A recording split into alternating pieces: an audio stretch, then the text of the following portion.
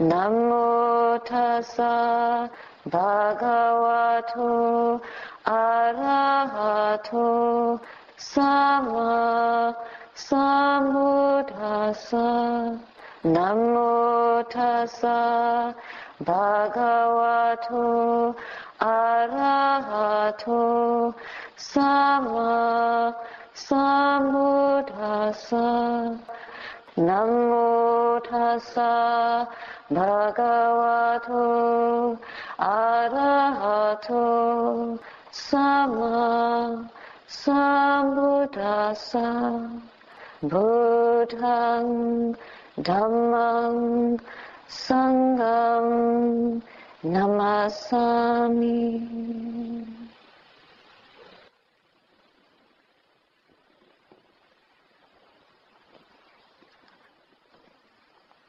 Last night, we reviewed some of the initial stages of insight, which you may have been experiencing. The first one is the awareness or understanding that there is a physical process and a mental process, and that these two are distinct and different. As soon as you sit down and see that the mind wandering is different from the breath rising and falling, then you have an understanding of these two processes. What is even more interesting is that we can see clearly, perhaps for the first time, that there is no self, no one named Evelyn, Barbara, or Mike, who can govern these processes. They have their own rhythm, their own force, and their own way, independent of our wishes. So at first it can be disconcerting because the mind is wild and we want it to be other. We want it to be still and calm. And for it to be still and calm, we have to spend quite a lot of time watching, observing. And eventually we go a little bit deeper and we come to see the relationship between these two. That there is a cause-effect relationship between consciousness and the object that consciousness knows. When you see the breath, the form of the breath arises in consciousness and we know it. The mental process and the physical process have not changed, but through that interaction a relationship arises. This is the insight into the principle of cause and effect. Already we have understood anatta, not self. We have understood the principle of kamma, just from these two insights. When we observe the interaction between the mind and the object, after some time we begin to experience not only that there is no self governing it, but also we see how it changes. And the changing of it can be unpleasant. It can be unpleasant, but the unpleasantness of it really begins to affect us when we have the third insight. You might start to feel bodily sensations that are cramps, aches and pains, nausea, maybe dizziness, all kinds of phenomena that we think are because you're not a good meditator, that you're not able to do this practice well. But when we continue to observe, we begin to notice that this is just the nature of these processes. The consciousness is arising and ceasing. The object is arising and ceasing. Our knowing of the object is also arising and ceasing. And even though that is painful, the more we observe it, we are able to bear witness not only to the beginnings and endings, but we also start to notice the middle of that movement of the object. the breath. This is knowing suffering and impermanence. So already in the first three insights, we've had the knowledge of the three characteristics. Now the fourth insight, patiently enduring through these trials and sufferings of the body and the mind, just struggling to pay attention and stay with this changing nature of things coming up in consciousness, then that awareness begins to mature. And as it matures, mindfulness and concentration also become more stable.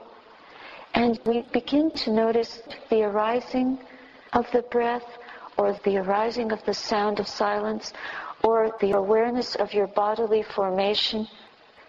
We begin to notice the beginning, the middle, and the ending of each moment of mindfulness rapidly, easily, effortlessly.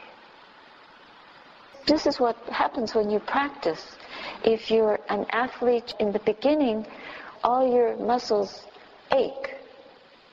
But if you keep going to the gym every week, 3 or 4 times a week, then you don't feel those aches and pains. After a while, you become adept. The things that you couldn't do in the beginning become easier. That's probably why this is also called practice. We are spiritual athletes, in a way. Even though we're sitting here, we're not moving, but we're working very hard internally. We begin to see more and more clearly the object of our awareness. You know how it is when you're trying to remove a stain from a bit of laundry? If you have a piece of clothing that has a coffee stain or a blood stain or grease in it, what do you do usually? You get some stain remover, right? But another way of removing a stain is to soak it. Soaking is like a pressure. Having the garment in a bucket of water, it is subjected to the action of this water, which creates a weight, a pressure on the stain. Then you add soap to tease the stain out of the fabric. Water dissolves a stain, or water dissolves grease. Water dissolves even very heavy dirt. Look, a river can move rocks. Have you ever walked along the beach and seen enormous pieces of timber lying there? And if you went up to them and you tried to budge them, but the water will pick them up and carry them. In the same way, the weight of our feet beats a path through the forest. If we keep walking a path over and over and over again, the bush or the grass that grows on that path will be beaten down, and eventually there will be a clear path. So it is with this practice. The fourth insight, which is called Uddiyabhaya Jnana. Uddiyabhaya simply means arising and passing away. The knowledge of arising and passing away. It's as if we have worked so hard that we have beaten a path to that knowledge. Through constant repetition. The repetition of vipassana, clearly seeing the true nature of phenomena as they arise and pass away in our consciousness. Again and again. It's a repeated seeing. This is not an ordinary seeing. We are intentionally looking with a purified mind. We have left behind the world, come into this hall. We have left behind the comforts of our rooms, even here. We sit for hours and hours together in complete silence, not speaking, not interacting, not moving, just bringing our attention back again and again. Is like drops of water on the same point, like footsteps pounding down the earth on a path through an unknown wood. And we clear the path through our own efforts. This is the path of Dhamma that we are walking in this immovable posture. Well, you might squirm a little bit, you might stand up, you might shift your posture, but essentially, until I ring the bell, you behave so well. You're very obedient and restrained. Contemplate the level of restraint. How many people in this world could practice so much restraint? This hall is not full.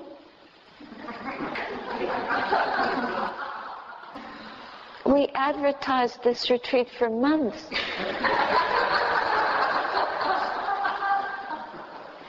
Very few came. So don't underestimate the strength of your effort. Don't devalue what you're doing here. You are beating a path to awakening. Silently, in a subtle form, with your hearts full of faith, full of trust. How much faith it takes to sit in this strange center, in this strange town. Most people would think it's an odd way to spend your holidays, your free time. But see the subtlety of your work. Having realized the distinction between the mind and the body, having understood the cause-effect relationship, having seen the nature of this movement, the anicca, the impermanence of these processes in the mind, and the dukkha that they bring, mental and physical dukkha. Let me describe some of the characteristics of this insight. First of all, yoniso manasikara, mindfulness and clear comprehension of the object are very powerful. The mind is so clear, it's as if somebody peeled away a curtain and suddenly the whole world appears vast and spacious. The mind becomes very soft and pliable. With ease we sit, we feel pain-free. The breath is easy to observe. We have to make no effort at all in the meditation. It's as if the meditation is doing you. You are making an effort but doesn't feel like there's any effort involved. You feel almost like you're just being buoyed along by the breath, floating on the breath. We can observe with very sharp mindfulness every arising, every ceasing, completely. We don't miss anything. And your heart is full of joy. It's so joyful, it's such a rapture coming over you that you feel like you're going to be transported. Maybe you have never felt this quality of rapture in your life. It's not worldly rapture, really. It's subtle. It's very, very subtle. Transcendent. In this observing of the rising and falling, we have a much stronger understanding of anatta. There's no self in there. We cannot find any point that we can situate our ego. There's nowhere for it to land. So this is a very liberating feeling because the ego is full of all our fears, anxieties, neuroses, all our self-views. We begin to really purify this wrong view in this insight. We purified the confused way that we've been seeing our world and our life with. But as long as this insight endures, we are not confused at all. Now, we see the dukkha very clearly. We see that this is not only our own experience, But this is a universal experience. This experience applies to each and every human being. To know what one piece of bamboo looked like, we would cut it, open it, break it, and look inside. Then you would see inside is hollow and very smooth. And you would feel the bamboo and know that it has a wonderful hardness to it and a smoothness, very, very light but strong, resilient. We wouldn't have to go cut down every bamboo to know that all the bamboo in the forest is like this. We'd only have to cut one bamboo to see the internal nature and composition of bamboo. Now, with the insight into the arising and passing away, we have cut into the very core of our mental and physical process and seen the truth of anicca, impermanence, dukkha, suffering, and anatta, no self. We don't have to cut through each and every person to find out what is in Lawrence, this being, what is inside Anne. As soon as we see another human being, we know they're just like me. This is an amazing insight. Suddenly, there is a great sense of compassion that we are all the same, all of us. Everyone, these three characteristics do not belong to me. They're not personal. We all are like this. This is like an awakening. Don't get too excited, because the next insight can be quite frightening. All you see is the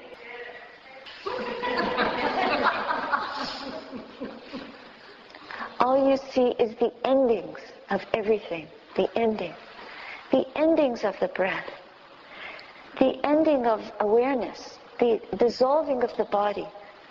Everything seems to be in a state of being destroyed, and that can be quite frightening. And so it goes with the insight into the defects and disadvantages, the dangers of this life and this form that we live in. Consciousness and this physical form. But let me come back to Uddiyabaya Jnana. Inside this comfort level of the body and the mind, the comfort in the mind is much stronger. We've gone through a lot of physical suffering, sitting here, sweating away, shuffling, becoming stiff, pain in the knees, terrible pain in the body. But now that's subdued. We can sit effortlessly, and the mind is also very comfortable. There's a tremendous wholesomeness. The mind states that are generated during Uddiyabaya Jnana are very pure. The mind itself is so light and bright. The joy that we feel is like the sun rising inside of you. So your mind states are very wholesome. And then as this matures and deepens to observing the destruction, it's a bit like life. Life is birth, born into this magnificent world. Then we get older, we start to understand more, we mature. Then there's the denouement of life, sickness and death.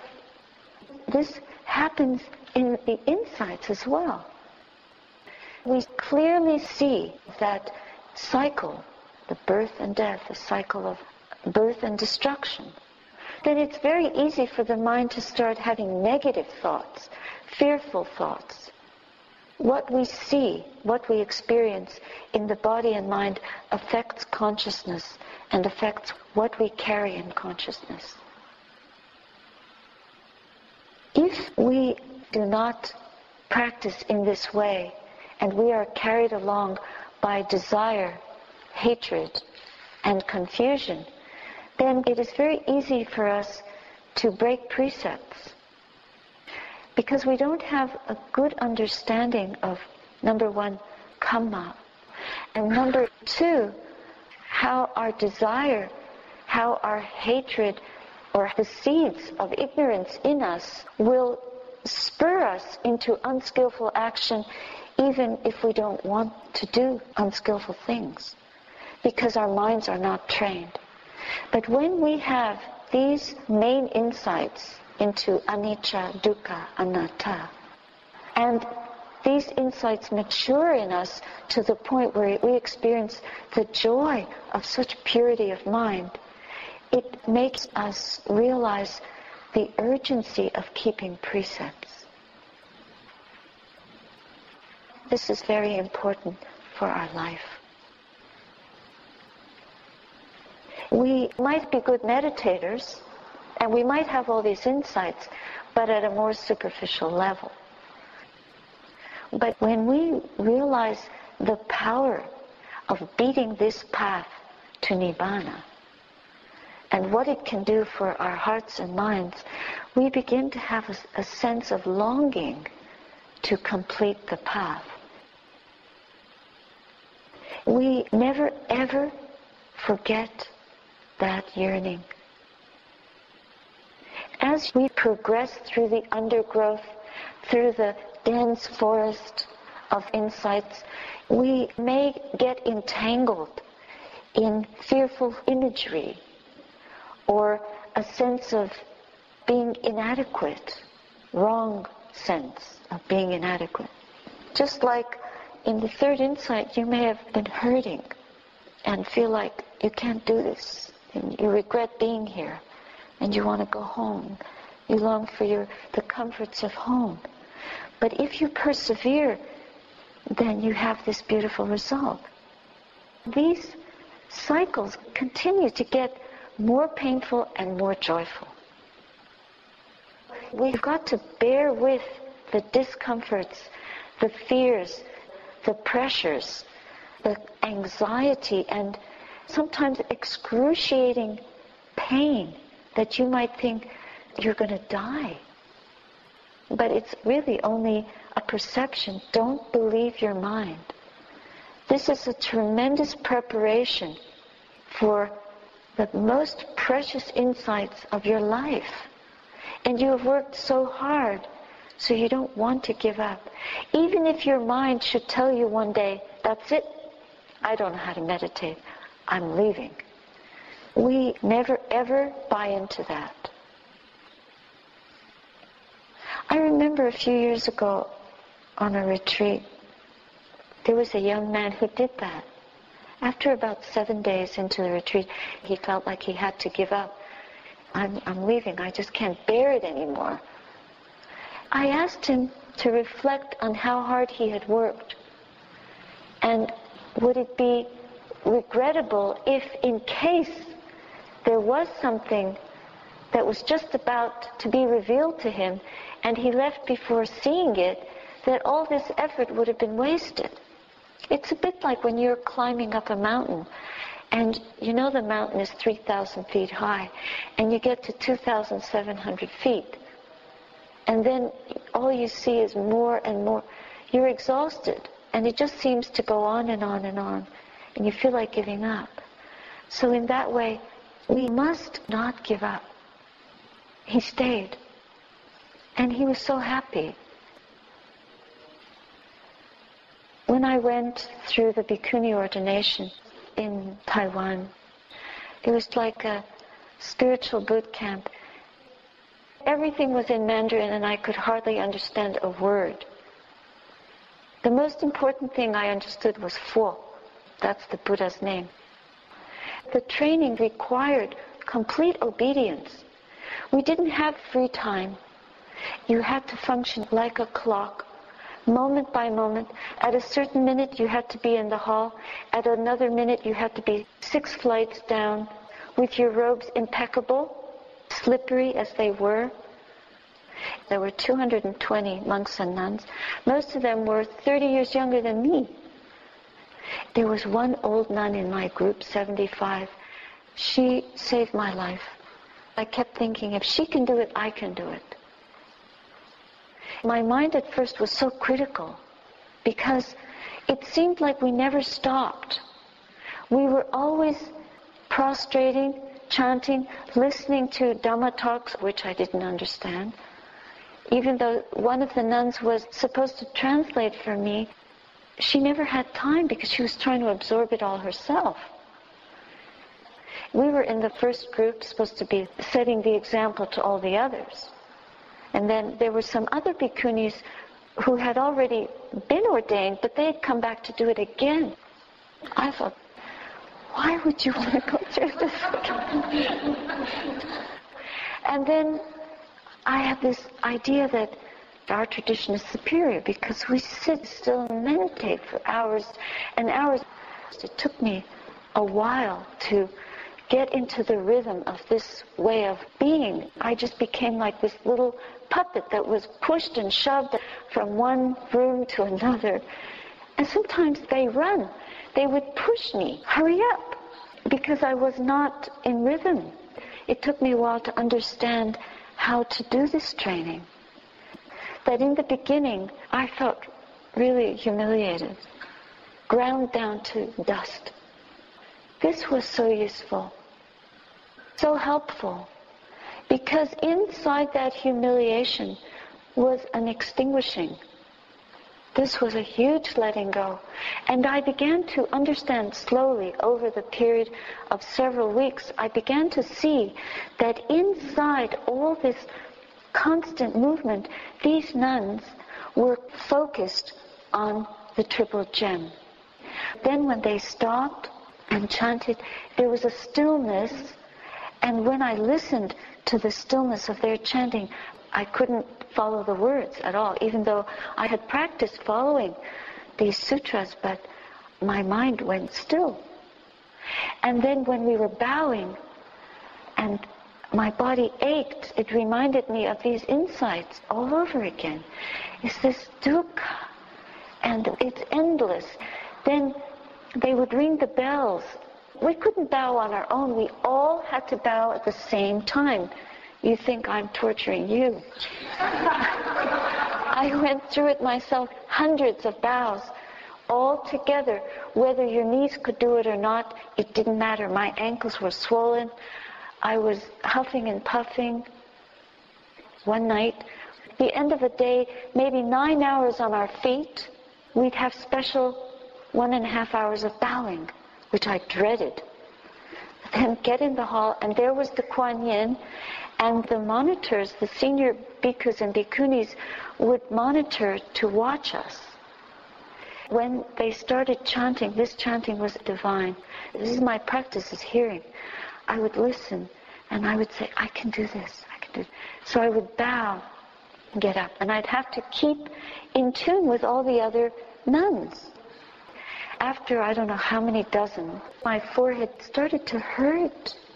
I just felt so painful. I thought, I'll keep my hands together and soften the hurt, the pain, just once. The hall was dark, except for the shrine was all lit up. And I put my forehead down on the center of my hands, and these two hands pulled my hands apart. The monitor bhikkhuni, they were watching us like hawks. So if you yourself were not watching your mindfulness, somebody else was supervising to make sure that you were mindful physically. I was so frustrated. In the end, there was nothing else to do but give up. It was letting go. We did about half an hour of silent meditation when we were resting, waiting for the next period of chanting. The only time that I felt that I could really fall apart was in the shower. In the toilet I couldn't, because there were, in my section, 4 loos and about 100 nuns waiting in line. So you didn't have time to collapse.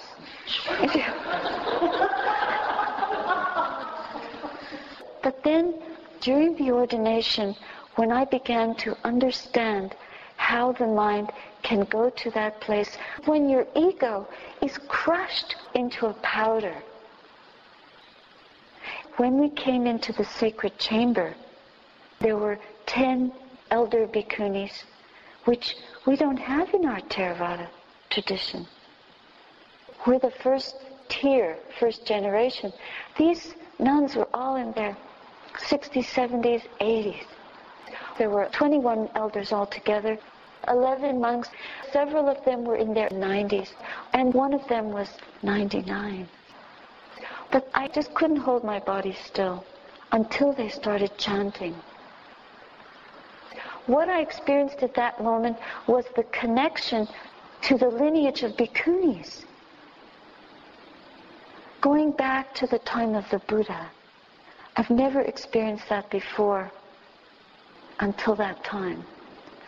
I'm sharing this with you because as you walk this path, and when you remember that thousands and thousands of disciples of the Buddha have walked this path in this way, and you have these insights, never think that they belong to you. You are beating down the same path that all these thousands of beings before us have beaten that path down already. And we're following in their footsteps. And we're doing it too. So you can feel connected to this miraculous lineage that goes back 26 centuries. That should light up your heart, dissolve your ego into little tiny pieces of brilliant light that will light your way, even if you're dying. Even when the nun pulls your hands apart, to suffer those pains became a joy for me.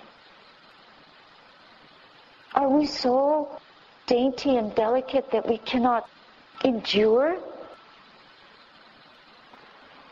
It's not as if I hadn't had lots of pains on the path, but it was such an experience of being thrown into a very deep well, in a strange land, in a strange language, losing all my credibility. I had to give up any idea of being I'm a senior nun, or I'm an anybody. That was the best thing. Or that I've had years of practice, I didn't know anything suddenly. I was like kindergarten. It's really just everything led to a grinding down. It's the most wonderful training to give up praise, to give up blame, to give up success, failure, pain, pleasure, happiness, unhappiness, all our attachments. Giving them up, the path just rises up in front of us. And we will arrive. We are arriving.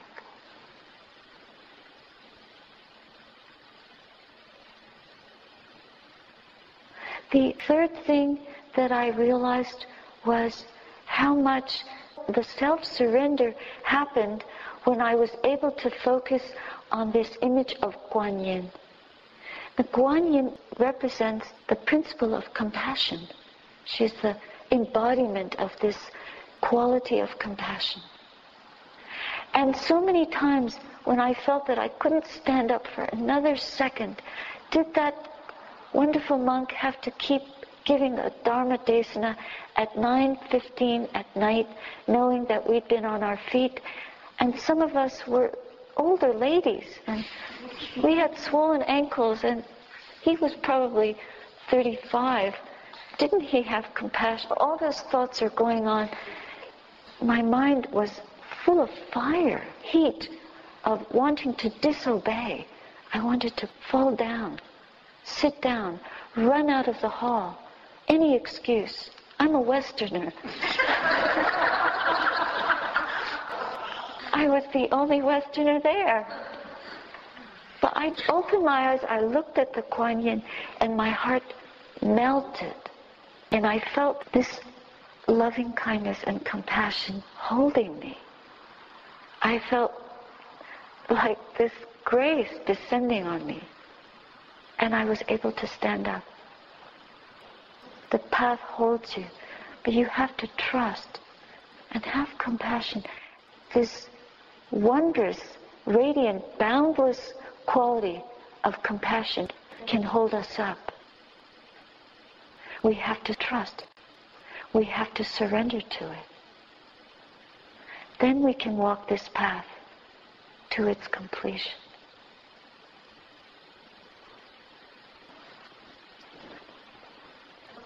That's just to tell you a little bit about the fourth insight.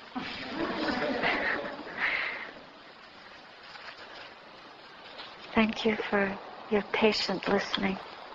Dhamayang Dhammakataya Sadhukarang Dharamaste